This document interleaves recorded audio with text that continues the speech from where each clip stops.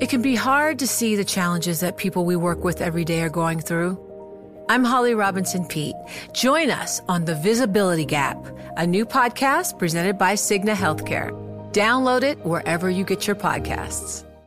The countdown has begun. This May, 1,000 global leaders will gather in Doha for the Qatar Economic Forum powered by Bloomberg, held in conjunction with our official partners, the Qatar Ministry of Commerce and Industry and Media City Qatar, and premier sponsor Q&B. Join heads of state, influential ministers, and leading CEOs to make new connections and gain unique insights. Learn more at QatarEconomicForum.com.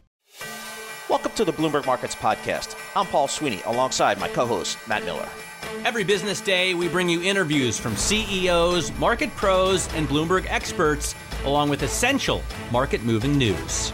Find the Bloomberg Markets Podcast on Apple Podcasts or wherever you listen to podcasts and at Bloomberg.com/podcast.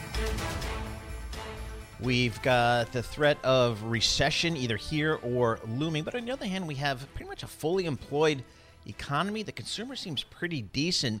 I like to look to the retailers to get a sense of how the consumer's doing, and we've got a great roundtable now. Poonam Goyal, analyst for e-commerce, athleisure, whatever that is, and off-price retail for Bloomberg Intelligence here in the U.S. And Deb Aiken, she's a senior analyst of luxury goods and beauty, home care with Bloomberg Intelligence. She's based in London.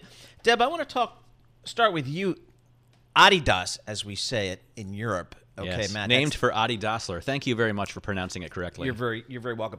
Stocks off today. They had their earnings were a little disappointing. Give us the latest on Adidas. Deb Aiken, London. Are you there, Deb?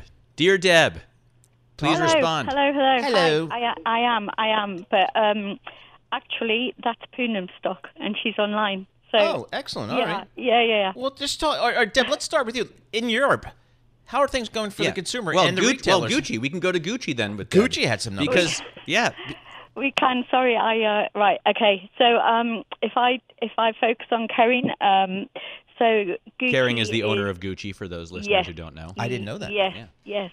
So Kering makes well over. So Gucci makes well over 50% of sales at the Kering Group, and then you have other brands in there like Saint Laurent, Balenciaga, Bottega Veneta, but Gucci is by far the biggest brand and also very much so the biggest mix in terms of profitability.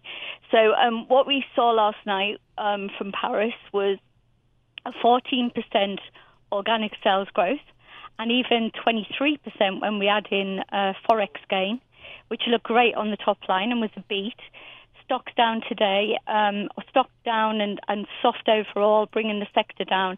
And very much it's overshadowed by Gucci brand softness. The idea here is that there was a question in the marketplace on whether Gucci became too much fashion-orientated. So the idea is really to elevate the brand to the levels that we see within some of the LVMH, Louis Vuitton and other portfolios, Christian Dior, and also Hermes. Both of those have had knockout results in the last week or so. So, and Gucci's been a problem, not just this quarter, right? It's been a problem for a number of reporting periods. It has, and if we look pre-COVID, they went through a 2-year program where they'd really reorganized Gucci, had big collaborations, lots and lots of new design, very good on ready-to-wear and footwear and others, and they were seeing 40% plus growth. So when you look at it on a 3-year stack base, it's still very, very solid growth. But what we saw in the Q3 overall is that actually Gucci came in at 9% growth. And if I give you two comps on that, that compares against LVMH at 19% and Hermes at 24%. And the view is that it's going to be costly for them to really bring this brand back up to date. It's not passing on the price in the US, though Europe was huge for them because US are traveling there and using dollar benefit. And then in China, it's got a new team coming in, and the brand just seems to have lost its fizz. So, Poonam, I want to bring you in here on Adidas. I see the stock trading off today. Some problems with China? Yeah, absolutely. China continues to be an important area for the athleisure companies, Adidas as well, and it's continued to be weak. There's no sign of recovery there, which is a big risk for not only Adidas, but also Nike and the other brands that have a larger presence there. for growth. We don't know when China will recover, but we do know that comparisons get easier as we move into the next fiscal year. And hopefully that should help at least show better numbers. But that said, with the COVID lockdowns, China still remains a big wild card for these retailers. But it's not just China that's a concern for Adidas here. I think the bigger concern really for us is the weakness that we're seeing in the Western markets with the inventory buildup. And that's causing some major concern for the brand and also for rivals. By the way, are they still working together with Ye, formerly known as Kanye West? He of the anti-Semitic tweets? At the moment, the collaboration is still intact and under review. So we know that, he has seen a lot of collaborations kind of go off recently, and Adidas is reviewing that. But so far, the Germans are willing to work with him. At the moment, it's under review, yes. Hey, Deb, talk to us about just luxury in general. By 30 seconds, so dependent upon China. But if China's not going to be China for a while during these COVID lockdowns, how big of a headwind is that for just luxury in general? I think, if you've got the brand out in China, then there are ways for the consumer. If the brand is hot, the consumer is picking up. So if we think about for Louis Vuitton, for Dior, for Hermès brand overall, they were really positive on China. What they're saying, though, is that there are some lockdowns still, but where stores are open, it's back to double-digit growth. And that started up from June through July. But if I think about other areas, we also had last night L'Oreal, for example, has a big skincare market in China, and it's still not back. The market, they said, is down 3 for beauty. They're up positive 8. There are still issues, and it's brand by brand. Right. Good stuff. All right. Love getting that retail roundup, if you will. Poonam Goyal, she's retail analyst for Bloomberg Intelligence based in Princeton, New Jersey, and Deb Aiken, retail analyst for Bloomberg Intelligence based in London, covering all things retail over there, plus the luxury sector, which it just continues to chug on. The countdown has begun. From May 14th to 16th, 1,000 global leaders will gather in Doha for the Qatar Economic Forum powered by Bloomberg. Join heads of state, influential ministers, and leading CEOs to make new connections, gain unique insights, and uncover valuable opportunities in one of the world's most rapidly rising regions. Request your invite for this exclusive event at QatarEconomicForum.com. Think about this career. You're a principal in investment banking at Morgan Stanley. All right, pretty standard job. Head of investment banking at CIBC. It's a good standard job. That's a good gig. Yeah. But then you're a portfolio manager at SAC Capital. I mean, it's like you're a banker, but then you're a trader with Stevie Cohen. Master of the Who does universe. that? Yeah. I mean, who does that? Well, our next guest did that. Jay Hatfield, CEO, founder, and portfolio manager, infrastructure capital management. I have no idea what this guy does for a living, but I know they got a lot of ETFs. They make ETFs. They make ETFs. And one of the ETFs is they do energy, stuff like that. The energy space has been so out of favor, Jay, for so long. And it's like a minuscule 4% of the S&P 500. When I started in the business, it was rocking energy. Now it's nothing, but it's had a couple of good years here. How do you think about the energy space? Well, there's two major developments that have benefited the sector. The first is they started to manage their capital structures appropriately, and also their investment. So instead of just trying to grow, they tried to generate earnings, which I learned as an undergrad is really critical. Yeah. Actual book earnings do matter. And if somebody says they don't, UCal Davis, by the way, undergrad. UCal Davis. So that, I think, is a pretty good law of investing. So he's finally started to try to generate actual profits and also dividends, which is our core of what we do.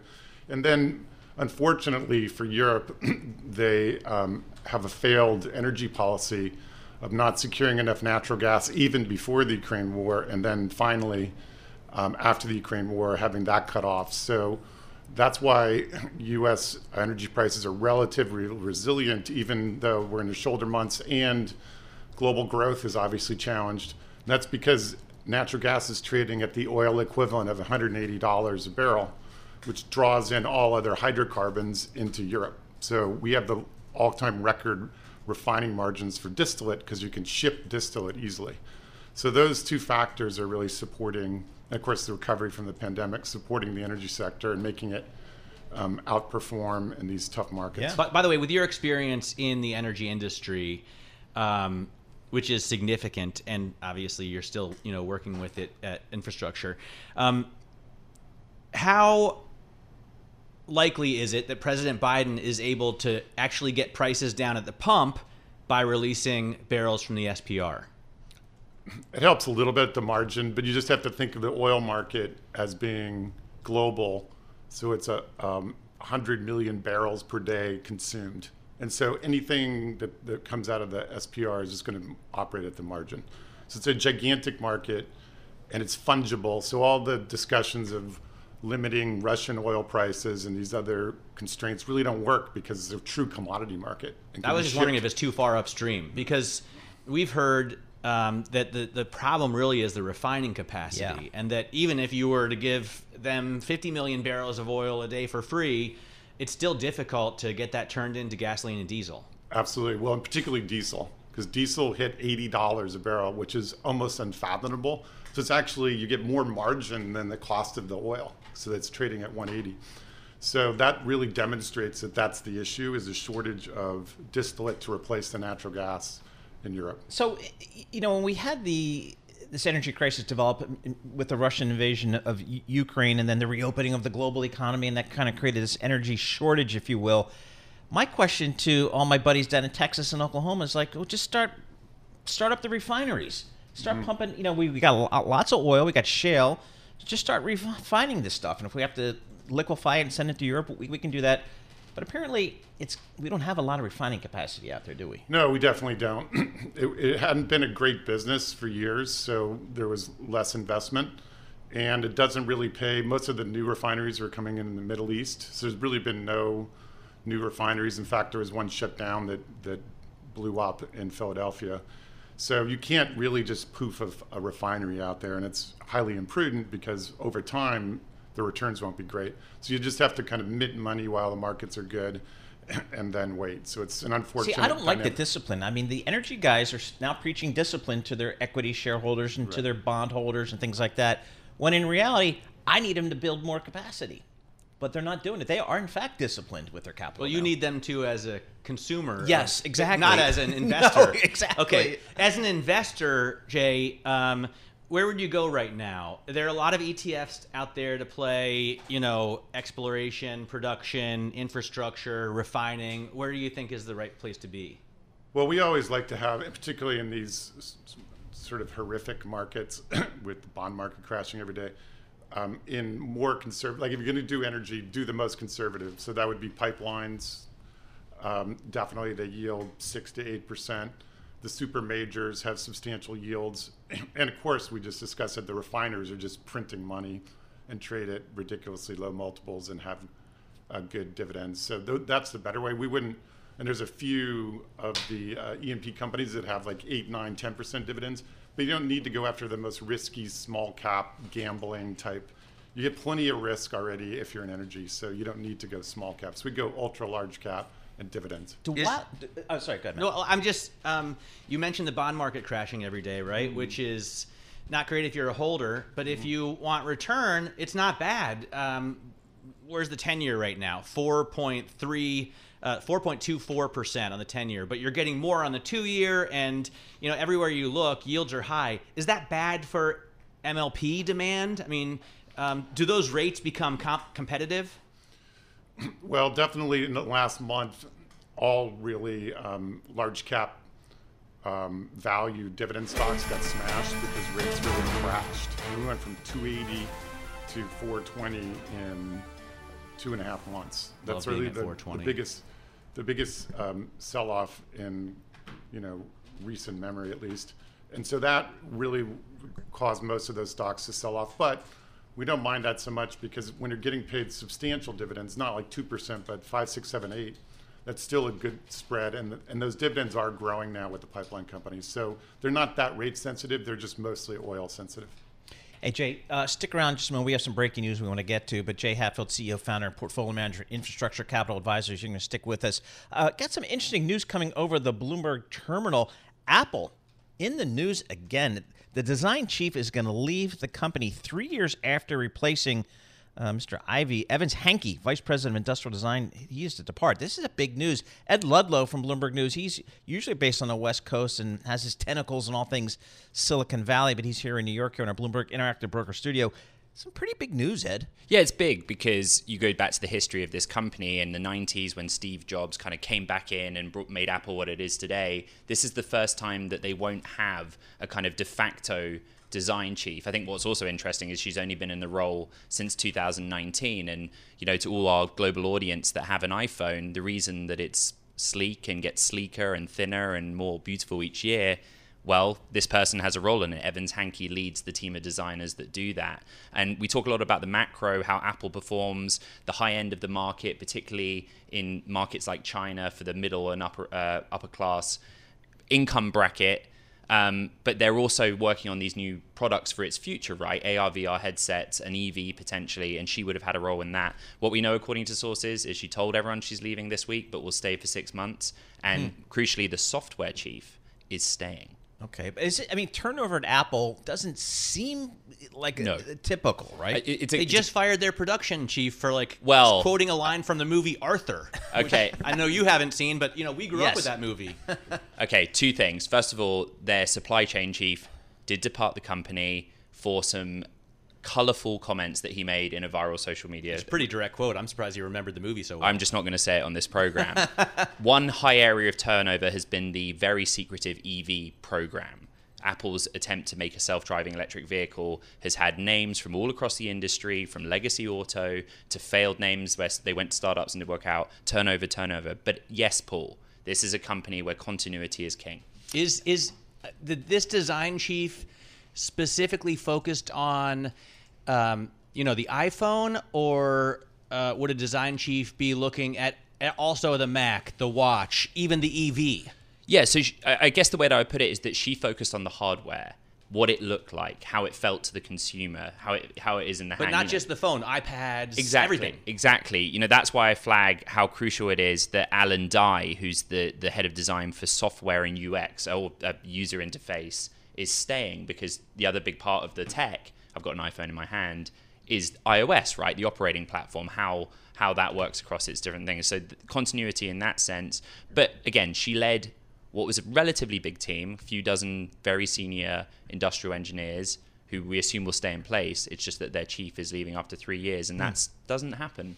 Yeah. Just looking at the stock right here, Apple stock kind of unchanged on the day, up about 0.6% on the news. So in an up market. In an up market, absolutely. Is there any reason, Ed, does this signal greater, uncertainty, turmoil, distraction at what is a crucial part of the company? There's always a question every now and then to Tim Cook about succession, just as there is for any long tenured executive of a company of that size. It's been a rough year for Apple, right? They did show nimbleness with the supply chain for a big portion of the last 18 months, but they still face headwinds. They face the headwind of a stronger dollar. Yep. They face issues of demand in China, just like everyone else. And if your top executives and talent are leaving the company for whatever reason, we actually, we don't have a good read on why in this case. It's not good. Right. I mean, the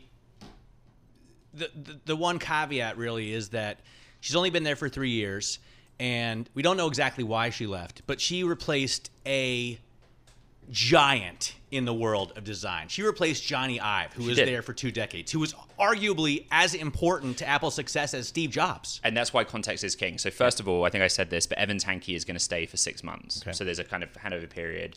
She was appointed to this role in 2019, but she had worked for Johnny Ive for years and years and years, a designer in her own right. But again, it's just a changing of history for Apple. The first megastar design chief, Johnny Ive, is 20 years at the company. His successor's there for 3 years, to all intents and purposes. Yep. What happens next? That's always the question. All right, good stuff. Ed Ludlow joining us here in our Bloomberg Interactive Broker studio. Ed Ludlow for Bloomberg News. Breaking down some news here. Apple design chief to leave 3 years after replacing the icon Johnny Ive. All right, this is what we're going to do, folks. We're going to get a Bloomberg Business Flash, reset everything, and then we're going to come back with Jay Hatfield. And we're going to get another person darkening the door as we speak. Dryden Pence, CIO of Pence Wealth Management. We're round table. It's been a good week. Even before today, we were up 2 1/3%. Yes. So that was just Monday and Tuesday. We were down Wednesday and Thursday, and now if we're up today, that just adds to it. I don't know what's going on here. Wait till the options expiration. Yeah, exactly. All right, let's bring it back. Talk some stocks in this segment. Jay Hatfield, he's still with us, CEO at Infrastructure Capital Management. And we're joined by Dryden Pence, CIO for Pence Capital Management, both in our Bloomberg Interactive Broker Studio. We can't get a Bloomberg employee to come into our studio today. Not on a Friday. But not that's the new world we live in. Dryden, what do you make of this market? It's been brutal this year. My 60-40 portfolio is in the toilet. What do you make of it? I think the market right now is what I call the frazzled cat. Everybody's overreacting to whatever piece of information comes out. And I think that it's a very emotional market, and it's trading and moving on the multiple. So we think it's a tale of 2 years. This year is going to be about the multiple. Next year will be about fundamentals. But I think that really everybody is overreacting to every piece of news that comes out. And folks need to kind of step back and have a little better perspective. Well, I mean, look, the problem is it's not just what's happening here in the U.S., right? We have more than 10% inflation in the UK. Germany is looking at a situation where they may have to start rationing goods. Are we in a different situation, Jay? Do you think the U.S. is the cleanest dirty shirt? Will we avoid a major recession? Absolutely, and it's really related to the conversation we were having before about energy, is that Europe's problem is our opportunity. So we have a 80% manufacturing cost advantage, not just with LNG and refined products, but chemicals, steel.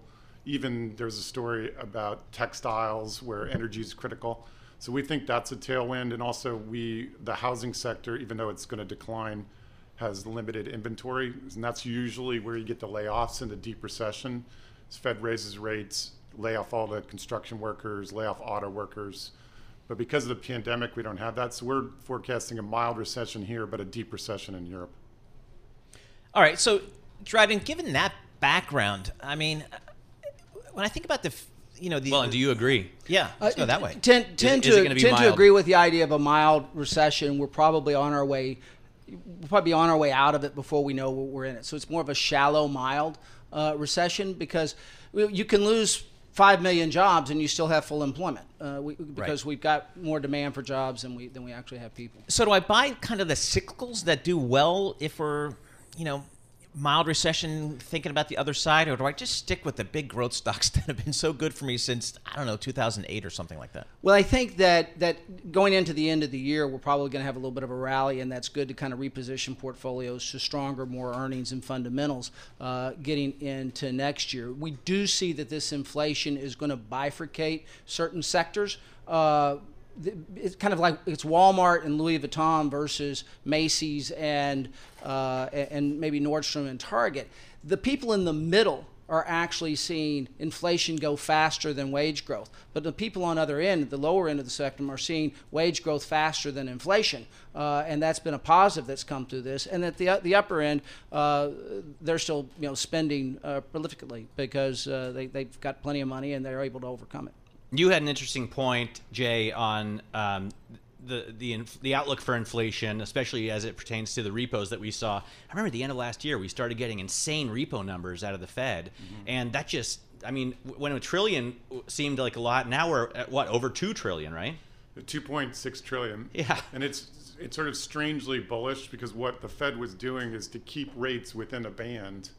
So in Europe, they let rates go negative. The Fed had to neutralize all of the bond purchases they were doing versus most of 2021.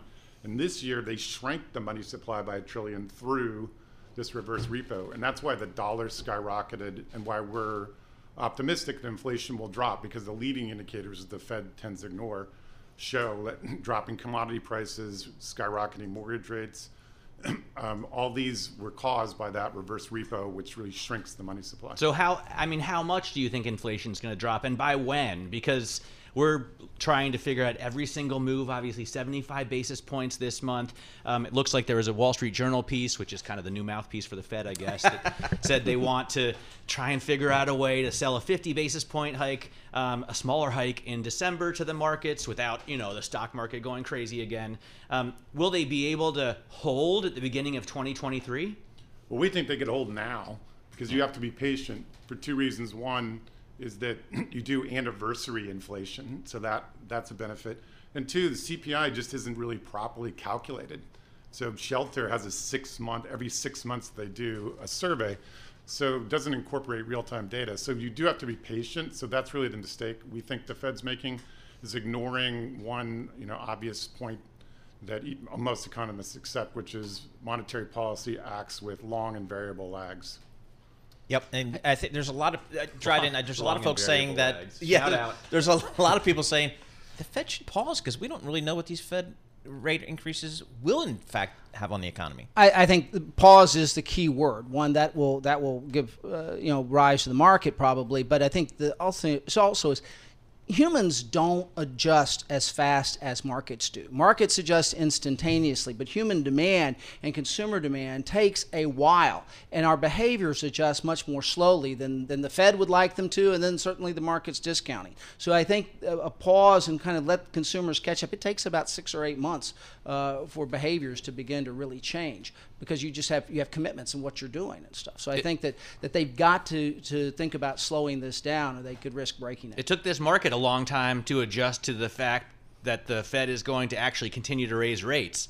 I mean, it seemed like every excuse that this market could get for maybe a pause is coming, maybe even a pivot is coming, they took it. Why are they so reluctant to believe that the Fed is going to do whatever it takes? Well, humans are naturally optimistic. It is our normal case that we are optimistic people. Otherwise, why would anybody get in an airplane? But I mean, the key issue here is that people are looking for the market to go up. The market's probably oversold at this point. If it's driven on emotion, it's driven on this over gloomy scenario that we have. But the fundamentals are we've got more people working than we've ever had in our history. We've got more people are making more money than at any other time in our history. And I think that carries, and we're still at a relatively low labor force participation rate. So I think that you have some tailwinds to the economy. That this is why I agree with the other speaker here that if we have a recession, it's mild, and that we kind of power our way through it. But I think that we're overly negative at this point, because we overreact to everything the Fed does, right? We overreacted to the fact now that they said, yeah, we really mean it, and people are believing it. Now we're overreacting to the downside. I just kind of wonder if the idea of a Fed put is finally dead, right? I mean, anyone who's been in this market for as long as Paul has just counts on the Fed to come in and save the day every time, right? Was Exactly. your first job was like the day Don't after fight the big Fed. crash in Sure. 1987? Don't fight the Fed. Yeah. So do you think the Fed put is gone? Is it taken? Is it successfully taken off the table? I think it's been nuclear exploded. It's more like the Fed short. Yeah. It's almost like they're working with the hedge funds to drive the market lower because they're terrible forecasters. And the other thing that I think will be discussed more is the 2% target is completely made up.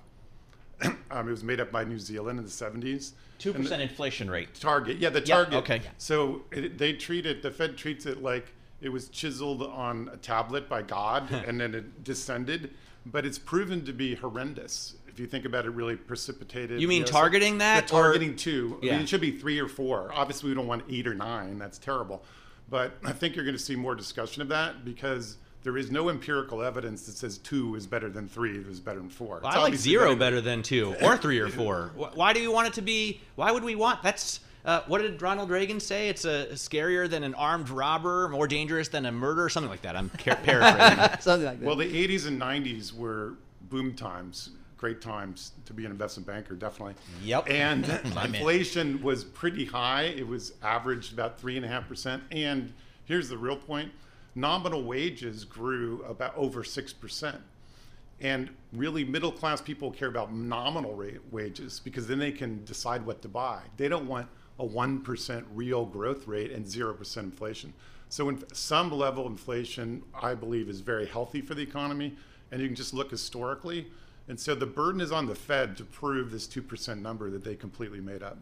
If you think about it, since 1960, over 50%, just about 50% of the time, we've had a Fed funds rate about 4%. Above 4% or higher. We've had an inflation rate above 3% or higher. I mean, for most of the economic lifespan of people that are out there in this industry, you've had numbers like this, and everything's been all right. It's the fact that the people in the last 10 years have only had a 0% interest rate, and they've seen these low inflation numbers. So I think that we kind of have to step back and recognize that, the United States economy worked pretty darn well for a long period of time with a 4% Fed funds rate and a 3 or 4% inflation rate. And so we've kind of lived through this before, and we just kind of have to, that's not abnormal. The last 15 years have been abnormal. We're getting back to what a normal relationship should be.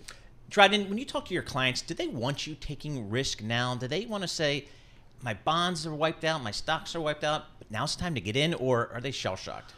I think everybody is a little shell-shocked, but most importantly, what people want to know, what clients want to know is, when does it end? Okay. You can really endure a lot of pain if you know when it's going to end. And so we talk about it's going to end when 3 Ps happen. You probably have a pause. You have peak inflation, you have a pause from the Fed, or you end up with peace in Ukraine, which kind of triggered a lot of these things. So we're looking for language around at least 2 of those 3 Ps. And then we have an election coming up, and historically, after you can see about an 8% rise in the market after the midterms, regardless of the results. It's just that you get some certainty in it, and so we look to that to the end of the year. But I think what retail clients are really wanting to hear from us is, when does the pain end? How soon? How long must I endure this? Because most of them have been around long enough to know you get through it. I wanted to ask about your service, because you're an economist and you're a markets guy. You went to Harvard, MIT, but I see that you also served in the U.S. Army, got a commendation medal with a V for valor in combat, earned a Bronze Star, a Knowlton Award. I don't even know what that is. But tell us about that, because I think it's fascinating, and obviously we appreciate it. Sure. Well, I'm a retired full colonel, and my expertise was psychological warfare. So that doesn't sound nice.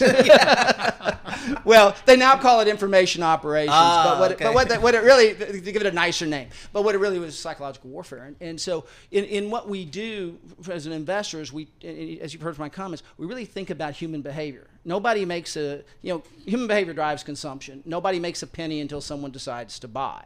So if you can try to get forward in what people are thinking, what their fundamental desires are, you can be predictive about what they're going to buy and who they're going to buy it from. So we kind of meld these two things together. And it's been very interesting with the clients, because now that we have a war going on and different kind of perspective of things like that, those are things that a lot of people want to talk about, and how do these things relate. So, well, thank you very much for your service. Yep, good stuff. Thank you for paying your taxes. Exactly. No, I'm serious. If no one has ever thanked you for paying your taxes, I'm doing it right now, because you need to remember, you buy body armor that keeps soldiers safe, and you save lives. So when people get mad about paying their taxes, just please remember that you actually are buying body armor that saves soldiers' lives. And I think I'd rather have you in a foxhole than Matt. Just saying right here. So I'll be better paying for it. I think our country's all the better for it. All right, good stuff. Dryden Pence, Chief Investment Officer, Pence Capital Management. Jay Hatfield, CEO of Infrastructure Capital Management. Thank you, gentlemen, for doing a quick roundtable here on kind of what's going on in the markets out there. Again, we have some green on the screen right now. The countdown has begun. This May, 1,000 global leaders will gather in Doha for the Qatar Economic Forum powered by Bloomberg, held in conjunction with our official partners, the Qatar Ministry of Commerce and Industry and Media City Qatar, and premier sponsor QNB. Join heads of state, influential ministers, and leading CEOs to make new connections and gain unique insights. Learn more at QatarEconomicForum.com. Let's talk about Twitter. Let's talk about Snap. I mean, Snap just got crushed today, down 29%. What's it mean for all these social media companies? Dude, I heard a PM yesterday during the market say, I'm going to buy Snap because it can't go any lower. Oh, that's not good. Whoops. All right, let's check out with Mandeep Singh. He's our senior technology analyst for Bloomberg Intelligence. Mandeep, thanks so much for joining us here. Appreciate you phoning it in, which we notated. Snap, what's the story there? Well, so as Matt was saying, everyone thought the valuation has dropped, down 80%. Guess what? They came out with another bad print. And I would say it was a mixed report. The user base continues to hold steady, but, they didn't give any guidance.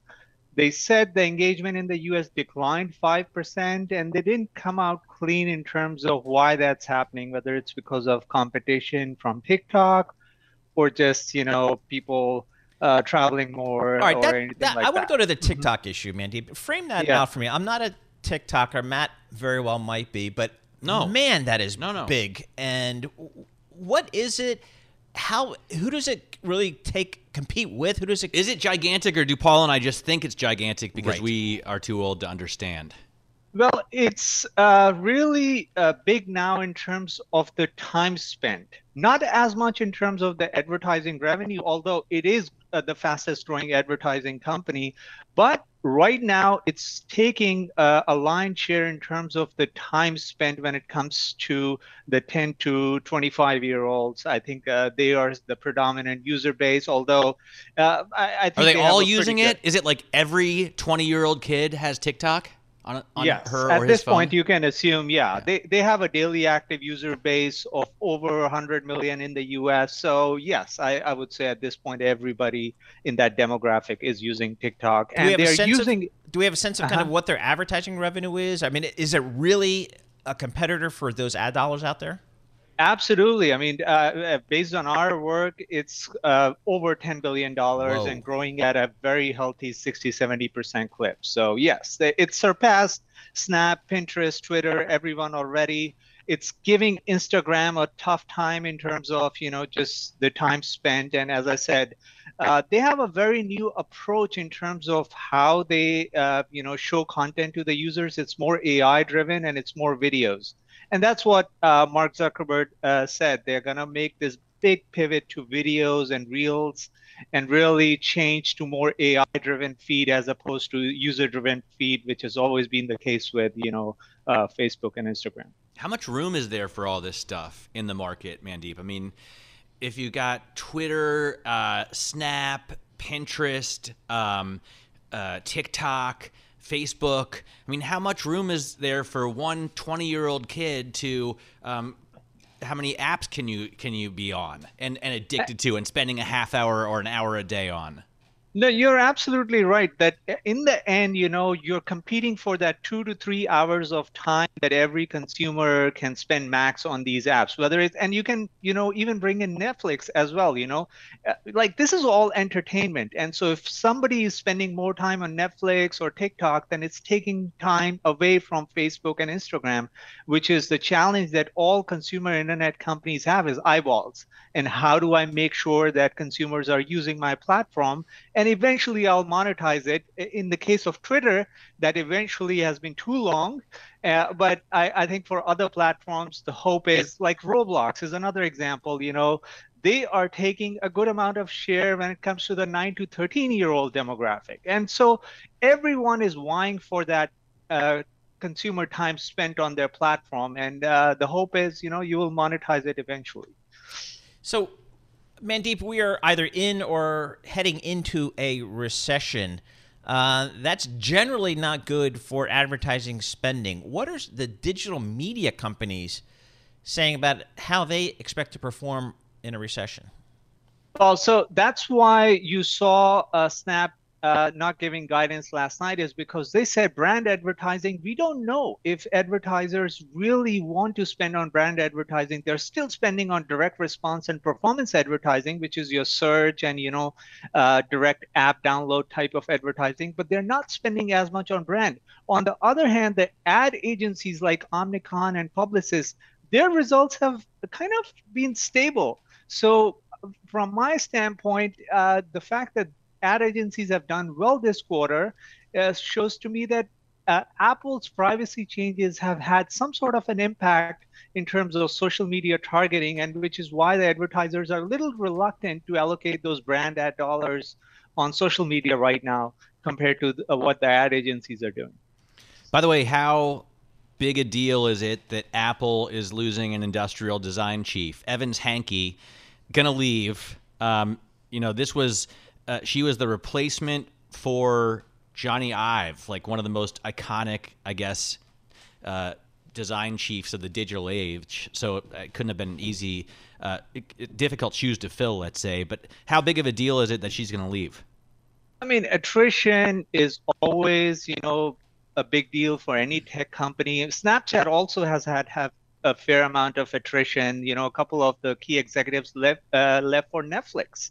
And, they'll be building their ad business for Netflix. So anytime you see an executive departure, especially, in the management ranks, yes, it can be a big deal. But in the case of Apple, they still can make any changes to the platform. And if they want to become a big player in the ad space, they could potentially do that. I mean, some people are calling that, they are the biggest beneficiaries of the privacy changes they've made, because a lot of those ad dollars could flow to Apple. And so I think Apple's advantage is they have got so many opportunities. They could come up with, a mixed reality headset next year, and that could open up a lot of opportunities. So I don't think it's going to change anything in terms of how people perceive Apple.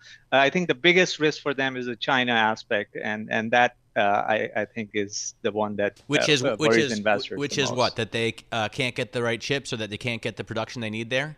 The production. I mean, 98% of their everything gear when it comes to phones or AirPods, or they're assembled in China. So Mandeep, I mean, all the big name tech stocks that you cover, Anurag Rana covers, I mean, these have been the darlings. I mean, I could have been an analyst covering these things and made money. I mean, so I hate to give you any credit for this because they all went up. But has it changed now? Are investors like they're not? I don't have to own these certainly names. Not this year. Yeah, exactly. Well, I mean, has that really changed?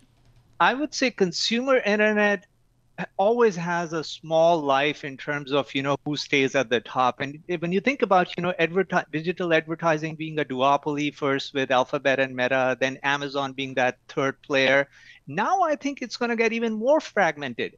Every company out there is looking to become an ad network. Even Kroger and Albertson merger could be or could open up a new platform around ads that retailers could use to show digital ads. So I think you're going to see more fragmentation on the ad side, because the likes of Walmart, Target, they're already showing display ads on their platform. They have a sizable e-commerce business, and more and more ad dollars, I think, are going to spread out, as opposed to only 3 companies controlling all the digital ad platforms. And I think Apple has really kind of made that level playing field now, that no one has an undue advantage in terms of the data that they're gathering or the targeting they have. But Apple doesn't get any ad dollars, do they? I mean, where could they? I guess Apple TV. No, Apple has about a $2 to $3 billion digital ad business right now. They show you ads when it comes to searches on the App Store. Hey, Mandeep, Matt's all set to join the metaverse. I'm a little bit more skeptical. I'm in. As soon as some 12-year-old builds the metaverse on Roblox, you're in. I'm playing. Yeah. So, what's the market really feel about this, Mandeep? When you talk to institutional investors, is this something that Facebook should be doing? Well, so Facebook is in a very tough spot because they're losing engagement, and they have this $100 billion plus business that's moving away from them because they are losing engagement. So Metaverse is their play to keep consumers on their platform. And I don't know if they should be doing their own hardware, but really they don't want to depend on an Apple or an Alphabet controlling the platform. So that is why Mark Zuckerberg is so passionate. Whether it will be successful, time will tell. I think hardware is a challenge for any company that's doing it for the first time. All right, Mandeep, great stuff as always. That's what I love about Mandeep Singh, Bloomberg Intelligence. You can talk anything technology, hardware, software, the internet, all that stuff. He knows it. Matt, we talk a lot about electric vehicles here, and I know obviously you're the gearhead. in the studio here. But when you talk electric vehicles, don't we have to talk about batteries? I mean, isn't that like the key 100% thing that you have to have a call on? You have to have a good sense of. Dr. Kang Sun joins us, a CEO of Amprius. Amprius is a New York Stock Exchange listed company. AMPX is the symbol put into your Bloomberg terminal. Dr. Sun, thanks so much for joining us here. I'd love to get just you give us kind of a real overview of what Amprius is, what you do, how you participate in this electric vehicle revolution that's taking place. Paul, thanks for having me.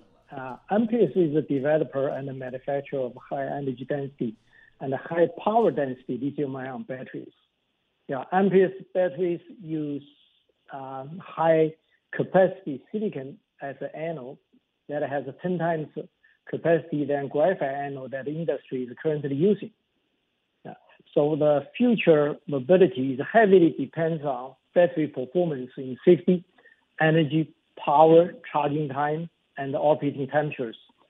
Today, Amprius batteries lead the performance in all those properties. So are we going to see, in the future when everyone's making and buying and driving electric vehicles, is one, say, 200 kilowatt hour battery going to be better or different than another 200 kilowatt hour battery? Yes, it will. Depends on the battery material components. They will offer different performance. Today, Amprius battery have been used in aviation industry. We actually power many flying devices today in commercial market. So, but what's going to make it better? Do you try and make batteries that are smaller? Do you want to make batteries that are lighter? Do you want to make batteries that charge faster? Do you want to make batteries that last longer? What are the main advantages that you're after? Yeah, we have this called silicon nanowire anode batteries. As I mentioned earlier, silicon has 10 times higher energy density than the graphite, which the industry is currently using. So our battery offer much higher energy density. We offer energy density almost twice higher than the current available commercial batteries.